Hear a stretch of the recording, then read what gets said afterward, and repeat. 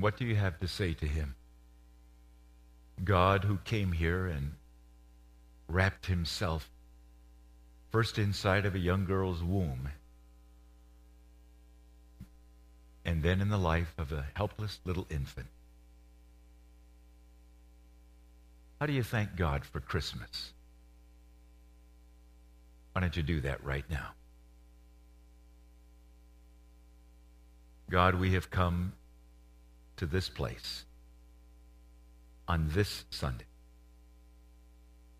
special of all Sundays during the year, to thank you for something that no matter how hard we try to understand, our human, simple, finite minds just can't quite fully grasp it. But we'd like to try. And this morning I'm asking that now you would take our prepared hearts and our minds and you'd speak to us with new understanding, so that when we leave here in a few minutes, we leave as different people because of Christmas. And I pray it in Jesus' name. Amen. And I want to dismiss the children, the little ones up through grade 4, to some wonderful teachers who are ready for them. And I want to congratulate all of you for your courage in coming out on such a spectacular morning. Now, we've all had the experience, I presume, of sitting in an airport, anxiously awaiting the call that our flight is finally ready. Imagine, like these little ones are going, that we're all sitting in an airport. We all have our boarding pass in hand. And the call comes. And we're all going to get on the same airplane together. Where's it going? Heaven. I have no idea how long it'll take us to get there, but it'll be a great ride. And when that airplane, or whatever we ride to get there, finally lands, imagine maybe it's the angel Gabriel who greets us. Welcome. And takes us into heaven. Now just let your mind go for a moment and look around heaven, what you imagine heaven to be. Millions of angels. Those of your family and friends who have preceded you. All the great Bible characters that you've read about since you were a child. Of course, you're anxious to see one person, aren't you?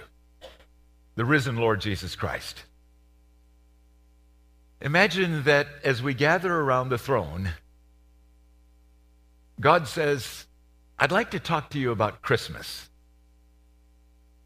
I'd like you to understand what was going on in my heart and my mind when I came up with the idea of Christmas. You know, it was my idea. Can you imagine he says that to us? Oh, and now from my vantage point, he says, turn around and look back to where you came from. And he gives us the ability to see our little planet that comes closer and closer. We can look all the way here. And he says, now take a good look at your planet. What do you think?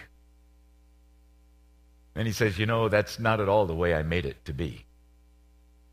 I made it to be a place where people just loved living on planet Earth. I didn't make it so you'd have to put locks on your doors. I didn't make it so you'd have to have police and courtrooms and prisons. It's not at all what I designed it to be. Why Christmas? Because I care. And because your world is a mess. And you need my help. Christmas was the way that I could step into your messy world and help you understand how much I love you and how much I'd like to change it. Do you remember how I started the announcement of Christmas? The angel proclaimed, "Do not be afraid." Why did I start the Christmas announcement with that statement? Because you live as a human race in fear all the time. Think about it. Can you imagine God saying, you're always afraid of something? I didn't design it like that. So the announcement started with, I've come to tell you, you don't have to live afraid. Do you remember the angel said, I bring you good news. I told the angel to say that because you desperately need good news, don't you? Of great joy. Because I created the planet and you as a human race to be a joy-filled people. And can you hear God saying, and it grieves me that as I look at the way you live, so rarely do I find anyone who has any amount of joy. And I wasn't just thinking of a few folks. I told the angel to say it'll be good news of great joy that'll be for all people. You see, my heart, can you hear God saying it? My heart loves all people in all places. I so wish you'd learn that. Can you hear God saying that? And that you'd learn to love all people in all places, especially those who are different from you. That's kind of what I was thinking when I wrote the front of your worship folder for us this weekend. Because I wonder if God was really saying, when that first Christmas happened, this is the focal point of human history. It's the fulcrum on which balances the entire human race. This is the defining moment in history, separating despair from hope. Because it's the arrival of Jesus, Emmanuel, God with us. Can you hear God saying, I knew that your mind would be full of questions when the angel said that. Your first question would probably be, how? How is it possible? Because if it's going to be real, the joy of having God alive among us, speak God's love and truth to us, unleash his miraculous power among us, it must be available to all people, in all places, in all generations. So how could that be possible? I can imagine if we were standing there together, some of us would say, that's a very good question, God. How could something that happened 2,000 years ago have anything to do with us today? Can you see God smiling and saying, that's what I told the angel. Tell him, a Savior has been born today. A Savior. The way that it can bring hope in your broken world is a Savior who comes to save you from the brokenness of your world. And not just any Savior, it's going to have to be a Savior who can keep saving year after year, decade after decade, century after century. So it has to be Jesus Christ, the Lord. God himself come here. There's no other way. I wonder if, as we're standing in heaven and this is happening, about that time Jesus himself stands up from his throne room with a big smile on his face. I wonder if he says, I remember that moment when the Father said to me, it's time. Go to Bethlehem. Be the Savior of the broken world. I wonder if Jesus would then say, guess what, my friends from Williams Bay?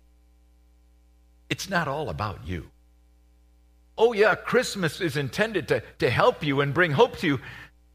But first and foremost, I wonder if he would do this. It's for the glory of my Father. And he would point to God the Father. That's why the angel said, glory to God in the highest. Christmas is for us to celebrate him. Would you agree with that? We don't very often. But Christmas is a celebration of him. Glory to God in the highest. And then peace on earth. It's for you. It's so that which you were born desperately yearning for, peace, can be experienced and lived and taught to your children and your grandchildren. I wonder if Jesus would say, since you're all here visiting us from Calvary, we've been watching, and you've been looking at an interesting picture on the screen the last many weeks. Now's the time for that picture to really become real. You got about 7 or 8 days left in 2013. Do you suppose Jesus might say to you and to me, my friends, I want you to spend the next 7 or 8 days reflecting on your life journey of 2013. The picture represents every single one of our individual trails, pathways, the footsteps remind you of how you have lived this year. Might Jesus say to you and me, spend some time in the next 7 days before you step into the new year and reflect on the year that you have lived. Look back and ask yourself this question. What difference did Christmas really make in my year? What would be different in my 2013 if there had never been Christmas? Well, if there had never been Christmas, this building wouldn't be here, right? If there had never been Christmas, most of us wouldn't know each other. If there'd never been Christmas, I wouldn't want to know any of you, and you wouldn't want to know me, because we'd be entirely different people, right? So I want to invite you to do that. Join me in the next 7 or 8 days in reflecting on your 2013, and how often did you see the evidence that Christmas is real in your life journey this last year? Now, you know that I kind of think with symbols. It helps me. So I've got 3 symbols this morning that help us think about Christmas. Is this the worldwide symbol for Christmas right here? Would you agree? No matter where you go in the world, does this mean Christmas? Yep, it does.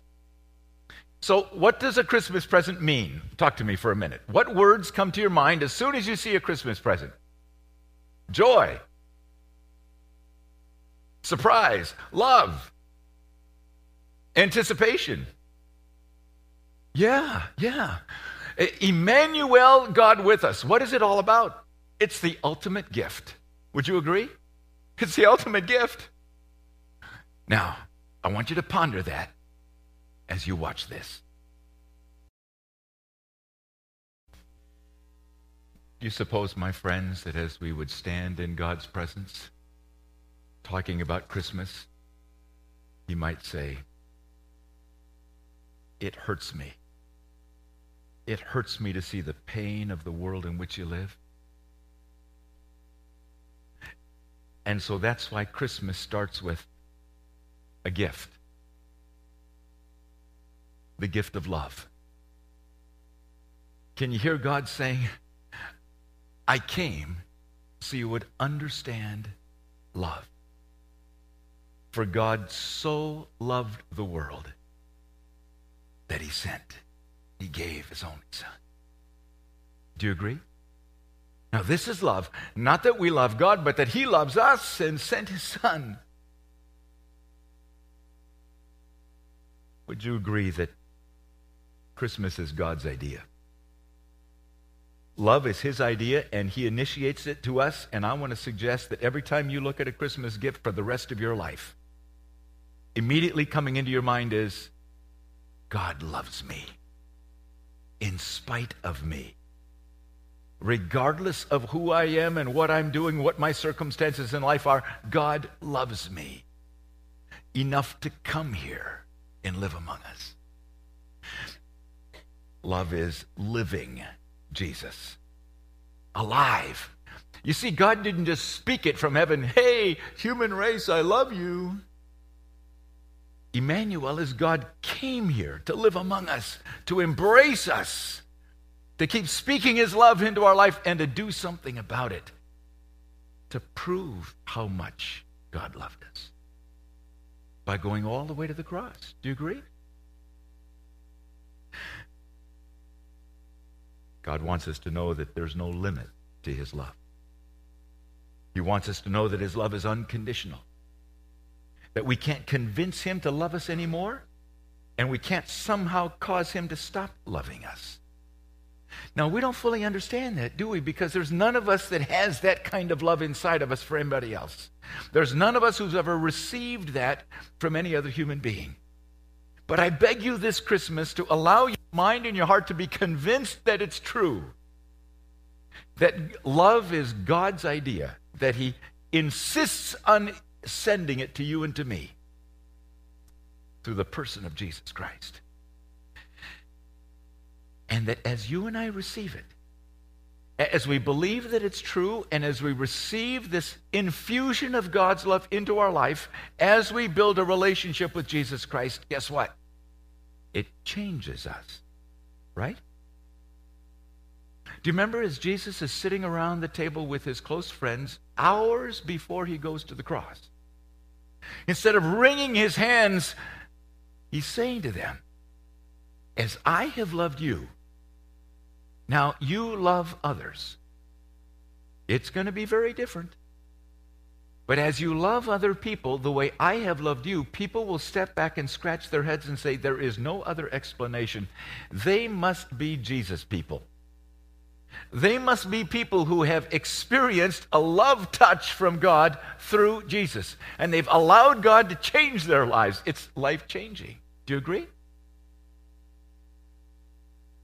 That means that as you and I look back over our 2013 footprints, we ought to be able to ask ourselves the question, how many times do we see the evidence for each of us that the kind of love that reached out from us to somebody else is only explainable as Emmanuel, God with us, the Holy Spirit of God in us, so changing us that we are loving people that you normally wouldn't want to spend any time with.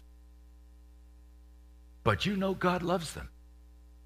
And as God is pouring his love into you, you're pouring it out to them. Is that an evidence that you understand the ultimate gift of Christmas? And you're living it? And that's why I wrote for you, dear friends, in the notes that I prepared for you, the gift of love is powerfully life-changing. Our priorities, our use of time, our source of joy, the spending of our finances, our legacy is ultimately a reflection of our love. Is it Emmanuel's love flowing to us and through us? But it required Jesus leaving perfect heaven, coming to us for the purpose of accomplishing the ultimate expression of God's love for humanity. Holy God loving a broken, sin-filled world enough to live here in our slum with us, bringing God's hope to us, all of us, each of us, every generation, every place, right? Now, the way that happens today, you and me, is wherever we're living all around the world, God is there. If you have trusted Jesus Christ to be your Savior and you're living out Christmas in that place. Now, the second thing I can imagine God saying to us, okay, so you get that? Love. Christmas is all about love. I'm the one who defined it. I came to live among you so that you could experience it, so it could change your life, so you could love others. My love pouring through you. Second thing, have you noticed, folks from Williams Bay? You're a very confused human race. I didn't make it like that. I made it pretty simple, really. For you to know me, for me to know you. Truth was unquestionable. There was no darkness, no deceit, no lies. Boy, have you made a mess of it. So the second reason that I came, Emmanuel, God with us, is to be the light, truth, hope, thus the lighthouse. But a lighthouse without a light doesn't really work, does it? So Pastor Mark figured out a way to turn on the light.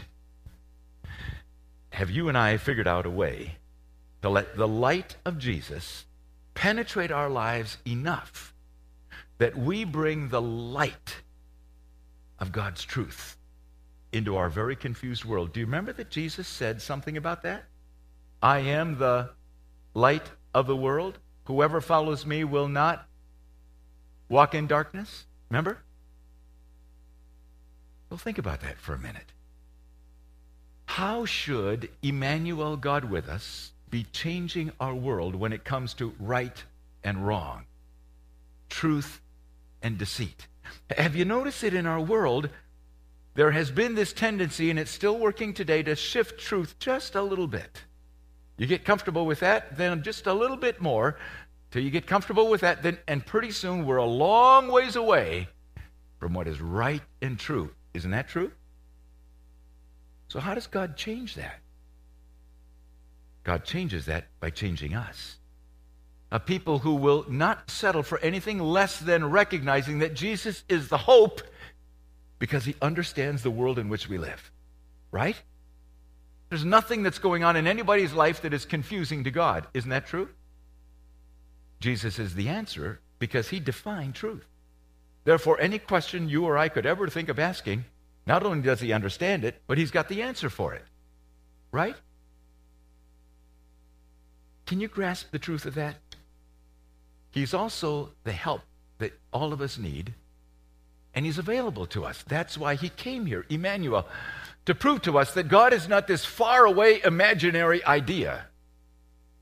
God is real and alive, a person, a being, who created it all, has watched it all unravel, and came here to set it right.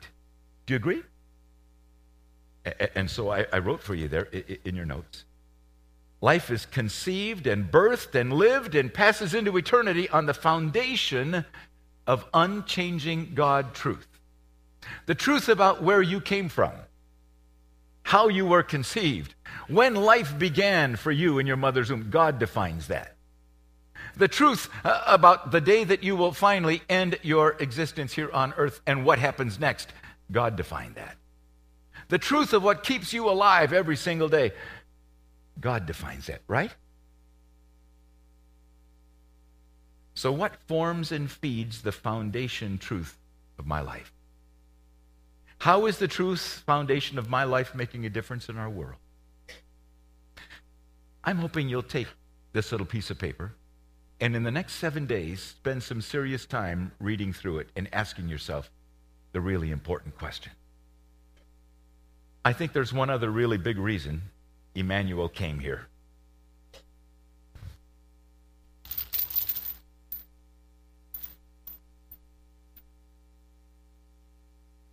The things of our world that hold you and me in the shackles. So as you look back over the footprints of your 2013, how many times does a footprint show you an angry moment and the chain of anger grabbed you? How many times will you see a footprint where truth needed to be spoken, but you wavered? Deceit. How many times when you see a footprint that reflects a moment where you lusted, you were jealous, you were unforgiving? In all of our lives, there are the things, aren't there, that shackle us and suck the life right out of us. God came here in the person of Emmanuel to take care of this problem. It's really heavy, so I'm going to set it down. Do you remember that every demonic force that he encountered, Jesus bound it and cast it out? He is supremely superior. There is nothing in your life or mine or in our world that God is not powerful enough to handle. Do you agree with that? So when you look back over your 2013, I hope you see times in your life where the power of God was unleashed and helped you and broke the shackles of things that hold you. But be honest enough when you look back over 2013 to see where there are times when you needed that help, but you turned away with a sense of, I can do it on my own. I can handle this little problem. I won't let it get out of control. And now, months later, it almost consumes you. Don't let that happen again in 2014. I wonder if you would agree that Jesus came, Emmanuel, not only to unshackle us, but understand that it required him becoming Savior. Savior through his own personal sacrifice. Having to go all the way to the cross, rise from the tomb in order to be Savior for you and me, right? To not only rescue us, but assure us of an eternal life because he holds the key. Which is why one of the verses that I have there for you is John 6. Whoever comes to me, I will never drive away. Whoever looks to the Son and believes in him will have eternal life, and I will raise him up at the last day. The living key to eternal life. So this Christmas, I wonder if God would say to us if we were all standing with him, so do you understand? Emmanuel came so you could experience true love. Let it change you and be the flow of God's love to a broken world. Because have you noticed? Your world is love-starved. Emmanuel came so that truth could penetrate its light into your confused, deceitful, lying, disoriented world. Have you noticed? Your world is truth-starved.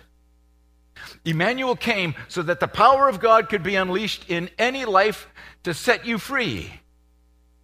Have you noticed? You live in bondage, and I didn't design it that way.